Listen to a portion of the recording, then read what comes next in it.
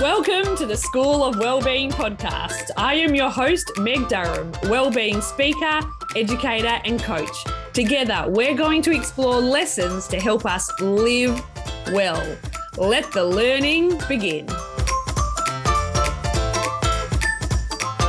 Welcome to episode 52 of the School of Wellbeing podcast. Today is a very special episode because it's our first birthday. I cannot believe that for the last 52 weeks, we have produced and published a new heartfelt conversation every single week for the last 12 months. When I first thought of the idea of the School of Wellbeing podcast, I committed to 10 episodes. And after completing the first 10 episodes, I was completely hooked. I loved being able to share heartfelt conversations and seeing the positive ripple effect it's having in schools, homes, and the wider community. Every episode takes so much effort, from contacting the guest, from reading the books, from listening to other podcasts they're on, to having the conversation, to editing the conversation and creating all the social media that goes around every episode. And it is worth the effort. It's worth the effort when I receive a message from someone that says, Meg, I've been listening to your podcast and now I'm doing this. Now I'm taking courageous action, or I have been in such a difficult situation. There's so much struggle in my life, and listening to your podcast has given me hope, has provided me with skills, provided me with strategies to work through this tough situation that I'm currently facing. And this is why I do it. My deepest hope is that every conversation inspires you to take deliberate and courageous action in your life. I honestly believe that with so much going on in the world, the only way to thrive is by design, by taking deliberate, consistent, courageous action to swim against the tide. Because if we go with the tide, if we take our well-being by default, we're going to be exhausted, resentful, scrolling mindlessly on the couch, and this is not the way of the future. We need to be well. We need to have courage. We need to move through the discomfort and know that it is worth the effort. So thank you. Thank you for listening. Thank you for sharing, and thank you for being a part of this incredible adventure. And I cannot wait to share another 52 episodes with you in the next 12 months. Working in schools requires a high level of physical and emotional energy. And I am thrilled to announce that I have created the 5-day energy reset for educators and school leaders that want to learn how to boost their energy and take more inspired action in their lives, that want to move from the default way of being to a design way of thriving. Over 5 days, I will be sharing 5 game-changing strategies that I use to keep me feeling energized and excited about the future. To learn more, visit openmindeducation.com/energy reset. Now let's get on with today's show. In this episode, I have the pleasure of chatting with Peta Sitcheff. Peta is a consultant and coach that helps individuals and organisations create values-driven change. In her moving memoir, My Beautiful Mess, Living Through Burnout and Rediscovering Me, Peta bravely shares her lived experience of burnout and the valuable lessons she learned about herself and life along the way. In this conversation, we discuss the pressure we feel to make an unworkable situation work, why separating who you are and what you do is so important, how creating a shared language to discuss difficult emotions and experiences is so vital, and so much more. I hope you enjoy my conversation with Peta Sitcheff. Peta, welcome to the School of Wellbeing podcast. Thanks, Meg. Thanks heaps for having me. Today we're going to be talking about your beautiful book, My Beautiful Mess, Living Through Burnout and Rediscovering Me. And I'm curious to know what gives you the courage to share your lived experience with others? It's an interesting question. To be honest with you, when the project My Beautiful Mess first started, it didn't start as a book. It started as a way of making sense of a chapter of my life and at the same time discovering a real passion for writing.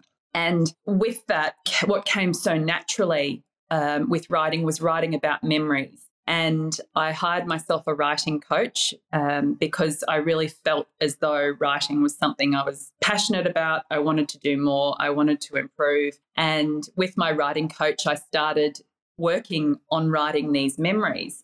And as we put these memories together, there was the revelation by her first prior to me that, you've got a book in this. And I could see that, and I could see that was the way it was weaving together. And it just so happened we then had the circumstance of lockdown and I had time on my hands, and it became a project, and a project which I just felt really inclined. I just really wanted to get it out there. I really believe that, there are different ways of learning, and we can learn through academia and facts and figures. But I think more importantly, for me anyway, I really learn through other people's stories and the stories that they tell. I need to connect with what I'm hearing and relate to it. And I just don't feel like there's enough of that out there, particularly at the moment. Yes, I think so many of us are yearning for real stories that we can hang on to that symbolise our own life, or we can resonate with the pages. And when you sent me your book, I had a lot of books that I had to read at that time. And I thought, I'll just read the first chapter. I won't read the whole thing because I've got so many books that I've got to read. And once I started, it was like one of those shows that you just can't stop. I'm like, just one more chapter. Oh, no, just one more. And then I'm bawling. I'm absolutely bawling. And my husband walks in like, what's going on? I'm like, this book, I just can't stop. Like, wow, it's so real and so powerful. So straight away, I'm like, I've got to talk to Peta because this is what we want to hear. We want to hear real stories, lived experience. How do we get through this messy, beautiful life? So can you take us back to the years leading up to your burnout? Where were you working? What were you doing? What did your everyday life look like? Yeah, sure. My professional and personal life, I worked in a really interesting industry, which unless that you've been in it yourself, I've since learned a lot of the world doesn't really know about it, is the medical device industry. And I sold spinal prosthesis and computer-assisted navigation to 20 of Melbourne's spinal surgeons. I worked when they worked in the operating room. So, for example, they would call me and say, I have a spinal surgery that needs to be done. These are the details of the surgery. And it was up to me to provide the kit, the prosthesis, if you like, or the prosthetic solution for them in terms of implants that they would use in the surgery. The role itself, we're a little bit like a walking and talking instruction manual. So I worked when they worked. Most of my time was spent in the operating room. And as I'm sure you can imagine, patients don't present between the hours of 9 and 5. So whilst there is some elective surgery, and majority is elective surgery that you do, there is also trauma surgery and tumour surgery and other different types of surgery which are time critical and can present at all hours. So for 13 years, I was on call 24/7, working with a clinical team, would take calls any times, day or night, in terms of surgery bookings, or sometimes it was a conversation with a customer who happened to be on his way home from a ward round at 9 o'clock at night or on his way in at 6 o'clock in the morning. You were always on, is the best way of putting it.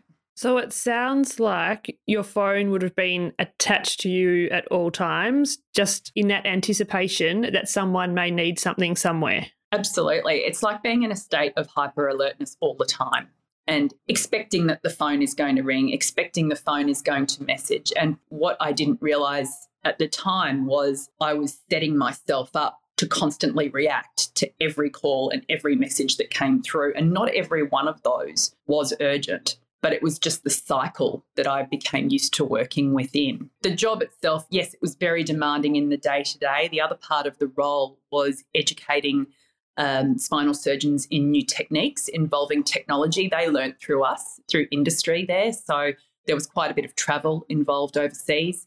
So when you're travelling overseas 3 or 4 times a year for 3 days, coming back, getting thrown back into that sort of work cycle, if you like, as well as having a young family. I had a child in the middle of that career. It was a tough juggle. I actually can't imagine it because my mind's going to, I don't know how I would go trying to communicate with surgeons all the time and feeling that level of responsibility for the information that you're sharing. You're not talking about directions to get to the coffee shop. You're talking about directions in surgery. That level of responsibility sounds quite intense. Yeah, it was. And that's a great way of putting it. It's a high performance environment is what it is. The objective always is minimize risk. They don't want surprises. It's your role to not only keep up with the surgeon in terms of the pace within which they're working, it's to be ahead of them and anticipate what's going to come next. You're a part of their team. And the idea of if you can keep your workflow of instrumentation, for example, running as smoothly as possible, then when there is a surprise in theatre, you're much better prepared to be able to deal with that. And so as this is going on, this is your professional life. You mentioned earlier that you had a young child during this time. So how did that transition to motherhood go amongst this kind of responsibility and intensity? Yeah, it wasn't easy. I didn't take an enormous amount of time off work. So I was back at work on a part-time basis when he was 7 weeks old, really out of necessity. Back then, 16 years ago, we didn't have the paid maternity leave options that there were now. And I was working in a sales role, which was very much based on commission. So I needed to work. We needed the money. We had a mortgage and like everybody else, you've got those responsibilities. And also, it was the type of business where you become so heavily invested in what you create. You create your business as a salesperson within the medical device industry. It's very much a relationship business. Those strong relationships are all of a sudden someone else's responsibility. They're caretaking it on your behalf. And it's a very competitive industry, so it's really easy to lose that business and for competitors to see the opportunity while someone steps out. And, there was an element of that too, of not wanting to lose all of that. To answer your original question, becoming a mother I found it really difficult because what I tried to do, I guess, was fit motherhood into my pre-existing life professionally. And that didn't work very well. I see you laughing. That didn't work very well. But equally, the job and the resourcing we had at the time didn't enable it to be the other way around either. So it was incredibly challenging and I had to have a lot of help, but it put a lot of pressure on my personal life. It was beyond hard.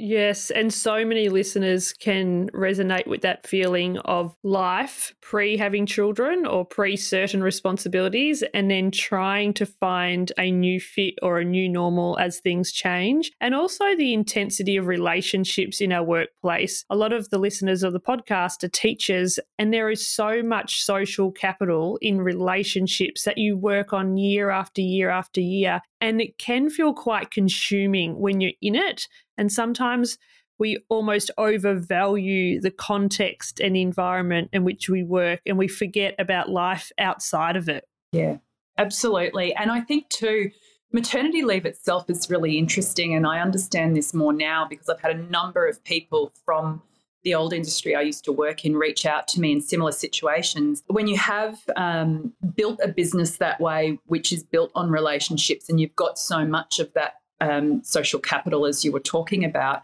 it does become your identity. It becomes who you are. You're known as, Peta from the organisation I used to work with, for example. And I used to joke because my son thought my company name was my surname when I answered the phone, which isn't so funny now I look back, but I do write about that in the book. But when all of a sudden you go on maternity leave and all of that ends, it's a little bit like when you leave a job and you sit there thinking, who am I? All of a sudden, I've had to let all of that go, and letting go of that is difficult. And, maternity leave, I think, can be quite confronting for a lot of professional people in that's exactly what happens. And you can become quite overwhelmed. I found myself overwhelmed with, gosh, I should be looking forward to the birth of this baby and embracing motherhood. And I don't feel like that. My brain is still thinking about what I'm missing out on back at work. It was quite conflicting. Like it was a really interesting time. And when we're so used to being needed and when we're so used to the phone ringing, if the phone's not ringing, it can feel quite uncomfortable. I know for educators, school holidays, it takes them quite a while to settle into their nervous system and not feel like they have to race anywhere. There's no bells, there's no whistles. We can just stop.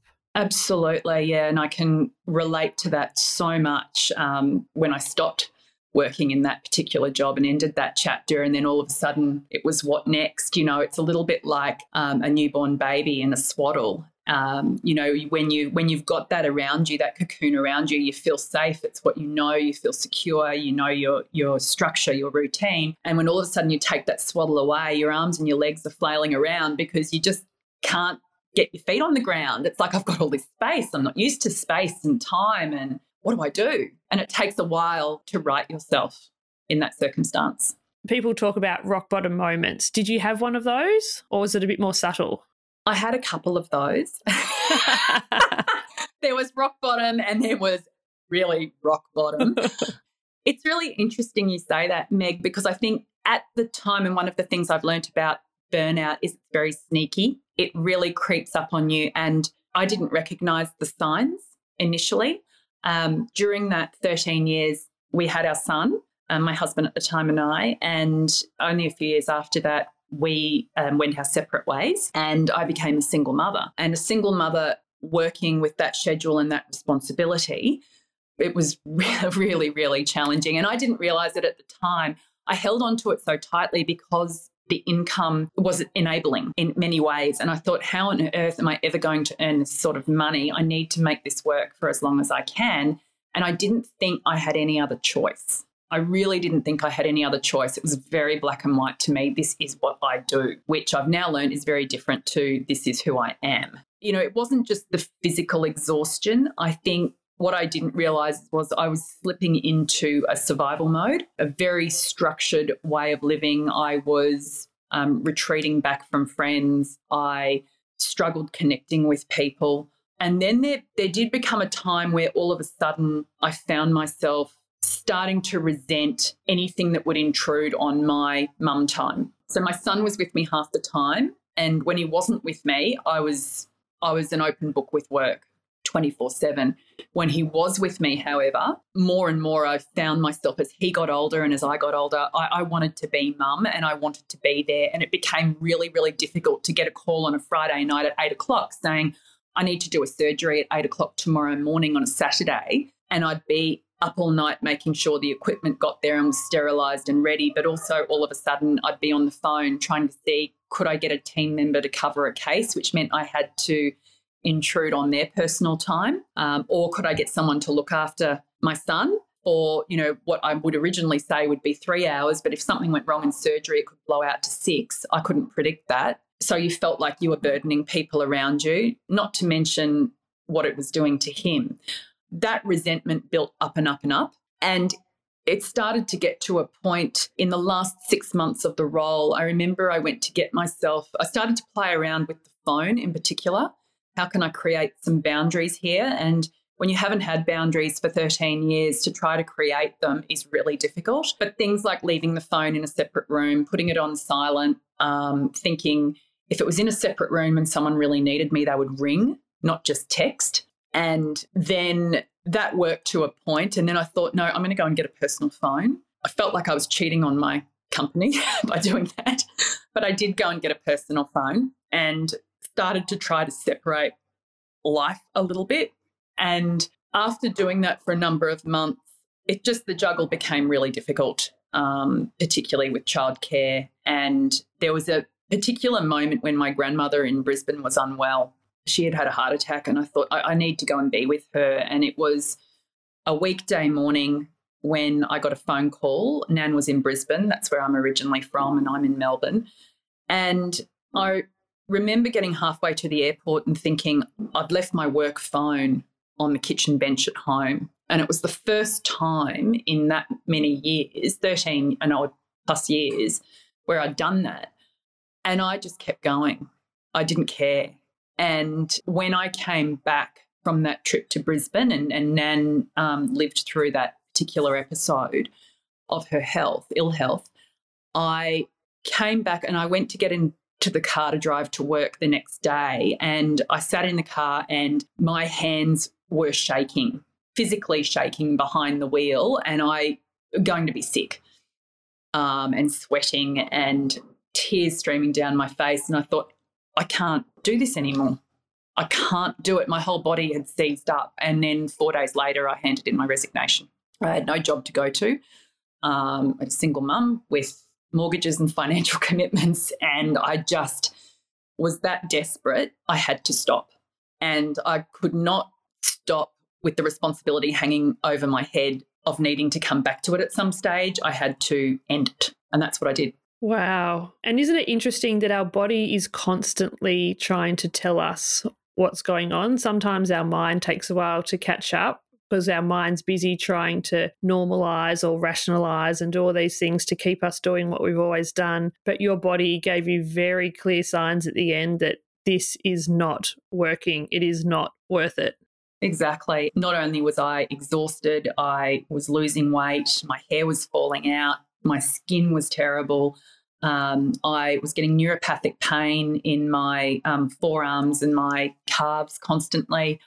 I'd had a number of acute panic attacks, a couple that had me in an emergency room because I thought I was having a heart attack and I wasn't. It was a full-blown acute panic attack. And I just kept going thinking that, no, I've got to make this work. I've got to make this work. And, the other side of all of this is I had a 10-year-old son who desperately needed his mother and needed me to be present, because even when he was under the roof, I could feel myself, if I was on a work call or something in the evening and he wanted my attention, I'd be prioritising work and finding myself getting frustrated at him. Now, that's not the parent I wanted to be. I had to take a very hard look at myself to decide, and I don't know, it sounds terrible, I guess, when I hear the words, but I had to prioritise.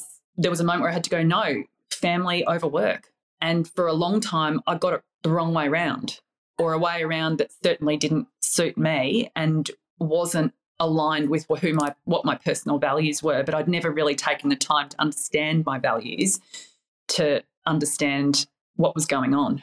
So I can imagine you've handed in your resignation. What was it like after that? I'm guessing would it be that unwrapped swaddle, a bit of free fall for a while? Like, what am I doing? Take us. What happens next? It was difficult. And look, it was difficult to extract myself out of the organisation, having so many lucrative relationships for them. That was really difficult. I didn't want to go back into the industry. I had no idea what I wanted to do. What I did find, and as a result, I had to close the chapter to really understand, I guess, the impact that I made on people while I was there for the right reason. And a lot of that feedback that I got after I left, it inspired a lot of ideas when I realised what I'd taught people, etc. And I thought, gosh, there's something in this. I can do something with this. And that's when I started dabbling with writing and creating content and reflecting back and trying to understand what is it that made me successful in that role, and building strong connections with high-performing individuals like a neurosurgeon, for example.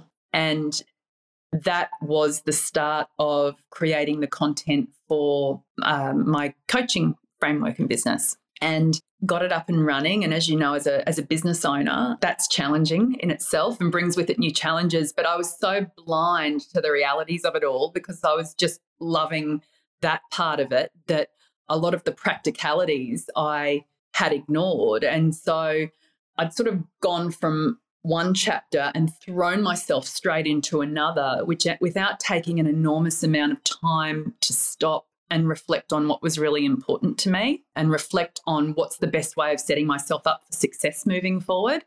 So I was still hemorrhaging energy, even though I did have a better balance and I was being a better mum. There were also some realities, particularly financial responsibilities, and I write about those in the book, that I hoped I couldn't maintain, but the reality was that I wasn't maintaining them. And very soon, what I thought was the rock bottom, there was a new rock bottom. And it was at that particular point where, I share it within the book, and I don't mind sharing it with the listeners, where I ran out of cash. I'd been juggling so many balls and it wasn't working. And I hadn't admitted that to myself. I wanted it to work so badly, but the realities, you can't ignore those. I'd done a pretty good job at trying to do that. So that next rock bottom was when I was introduced to a psychologist, Dr. Jo Mitchell, who I believe you know Dr. Jo as well. And I write about Jo in the book a lot because she To this day, she does my mental fitness check-in on a monthly basis. We have our session, and Jo made me down tools and sit on my hands and sit in my mess and wouldn't let me do anything for a good sort of 4 or 5 months there. And I learnt that when you need help and you ask for help, there's help out there. It was a really big lesson during that time. And very slowly we started to build me back together again, starting with the values piece, starting with understanding what they are, understanding what they feel like, how they can benefit me and act as a pilot light, really, to your own energy sources and to your entire life. How fortunate to land on Jo's couch. I can't think of a better couch to land on. Oh, God. I love Jo's couch. And so what else did you learn about yourself during this period of transition and rebuild? What was really important for me to learn was who I thought I was wasn't who I was. I'd created a life. I was existing in a certain type of life that was very high pressure, highly pressurized, and I guess had adapted myself to suit that life, as opposed to understanding who I was and creating a life to best suit me. And perhaps, during that time with Jo, what I learned was she diagnosed me with anxiety, and I had anxiety my whole life, and a lot of my previous behaviours were such to try to avoid anxiety. And for me, what was quite revolutionary was understanding that I am not my anxiety. I am not my thoughts. They lie separate to me, and I am my own person. And that, for me, was life-changing. It wasn't, I can't do this because I'm an anxious person. It was, I'm having an anxious day today and I know tomorrow will be better, or I know this is what I need to do to manage that and tomorrow will be better. I'm still the same person on the inside. Yes, and being able to create that distance. And I know through reading the book, you also gave your anxiety a name. Can you share what that process was like? Irene, yes. So one of the things that Jo said was, and I found this really, really helpful, was we did a lot of meditation, and through that, that would always hone in on one particular thought, one particular anxious thought. And then Jo suggested, why don't we give them a name? What do they look like? So Irene was this sort of witch-like looking female character with wiry, wavy, black-grey hair, wearing a purple velvet coat. And she'd sit on my shoulder. And it really helped naming her. It also really helped, when there's only 2 of you in the household, which is myself and my 10-year-old, you can't hide from going through a mental health journey. So we would talk about it. And interestingly enough, and I write about this in the book, he was going through his own mental health journey. He was quite anxious as a child. And to be able to say to him, this is what anxiety feels like for me, and to give her a name was really helpful. So I could say to him, oh, Bud, Irene's visiting today. And he'd be like, oh, okay, Mum. Or sometimes he would say to me, Mum, is Irene there today? Get it together. But what also worked, and then moving on from that again, was, we ended up giving his anxiety a name, Boris. So we now have Boris and Irene in the house. And fortunately, they've both been on a holiday for quite some time now, and they don't come back that often, which is good. I think that is so beautiful, because you've got a language in your house to talk about really tricky things, and it's not personalising as much. It's not thinking, oh, you're upset with me, it must be about me, and you're upset with me, it must be about me, and then creating more drama or stonewalling or withdrawing. You can laugh about it. It's just one of those days. It's an Irene day. Try again tomorrow. Absolutely. And it's recognising that and understanding what to do. It's also, I think, one of the other revelations during that time that I had, and that intense work I was doing with Jo, was understanding the difference between exhaustion, anxiety, loneliness and stress. And they all have different antidotes. And now I can really tell the difference within myself between each of those and know what I need to do to overcome them. Whereas in the past, everything used to be anxiety in my mind. Well, that's so beautiful to be able to have that understanding of the different feelings, different experiences, and then ways to move through them. So let's have a look at that. When you're feeling exhausted, what's that like and what helps you? Exhausted is that physical exhaustion. It's my eyes are tired, my body is aching, and funnily enough, though, I know I need to move. So when I'm exhausted, I need to move and do some sort of exercise, whether it's a gentle exercise. I do a lot of strength training, Pilates. I mean, I do different types of exercise every day now, or walking. But when I'm exhausted, I know I need to move. I know I need to eat well, sleep well, not drink alcohol, just do what I need to do to restore my physical body, if you like. So how about anxiety? What's that like for you? Anxiety is like an agitation for me. So it really, it'll be the tense body, the clenched jaw, really short fuse, feeling agitated, like knowing that, no, I'm agitated, or something, people are getting under my skin and something is bothering me and it shouldn't be bothering me when, Irene is floating around, if you like. So for me, that's connecting back with self. It's mindfulness, it's presence, it's easing the distractions, it's quietness. For me, is quietness, connecting with nature.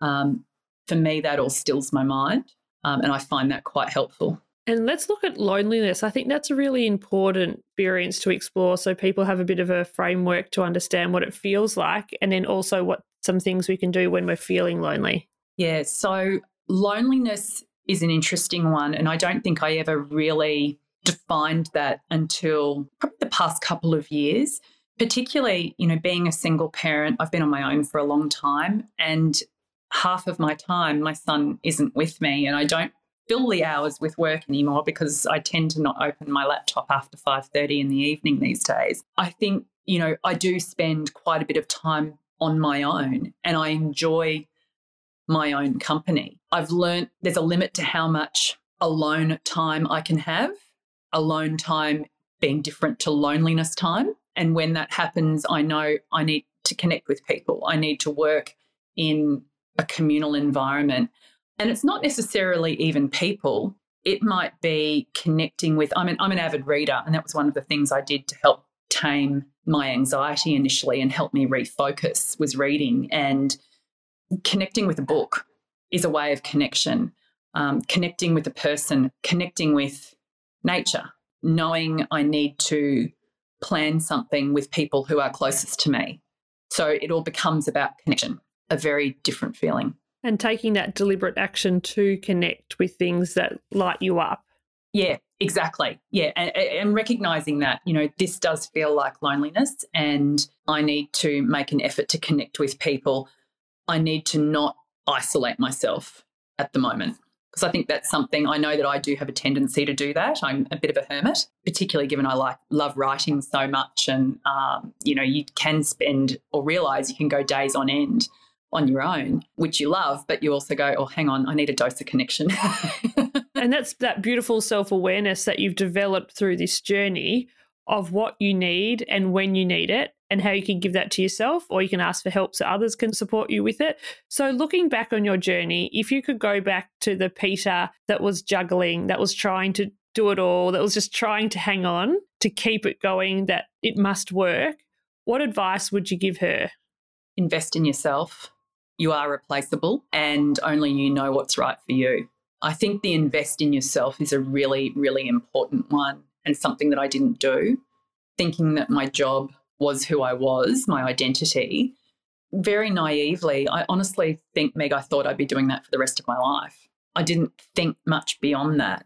And I feel as though, once I understood that that wasn't the case, my whole world has opened up to lots of different opportunity now. And that's what I love about what I do now. And people say, what do you do? It's like, oh my gosh, I do so many different things.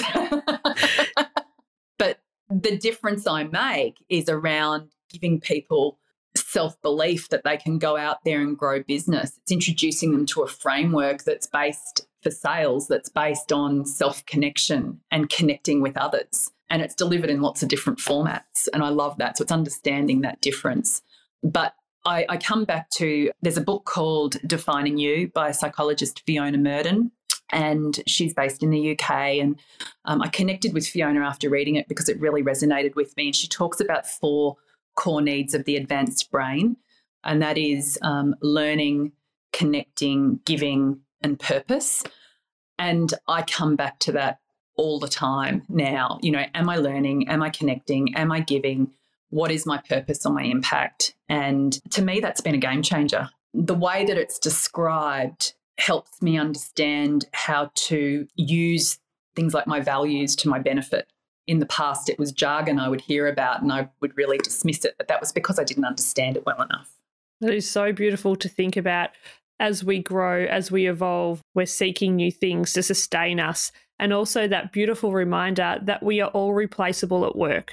Yeah, absolutely. We are all replaceable at work. And it's so easy to get caught in the rat race and to become disconnected from yourself. And I think intentionally making that time to always maintain that connection with yourself is incredibly important. And if you don't know what that feels like, there are avenues to go out there to help you understand what that feels like, because when you do, you'll realise what you've been missing out on. For sure. Thank you so much for sharing your lived experience. To wrap up this beautiful conversation, I'd love to invite you to finish 4 sentences. Are you up for that? I'll give it a go. I am inspired by nature. When life feels hard. I love to create. An underrated skill is listening. And I am looking forward to life. Isn't that a beautiful place to end, to be excited about life and the discoveries that we can make along the way? Absolutely. And I can say that because I remember for a long period of time, I wasn't excited by life. It was a drudgery. And it's really great to think of all of the opportunities that are ahead. And all the opportunities that have come from your beautiful mess. Yes, plenty. Peta, thank you so much for being a guest on the School of Wellbeing podcast. Thanks heaps, Meg. Thanks for having me.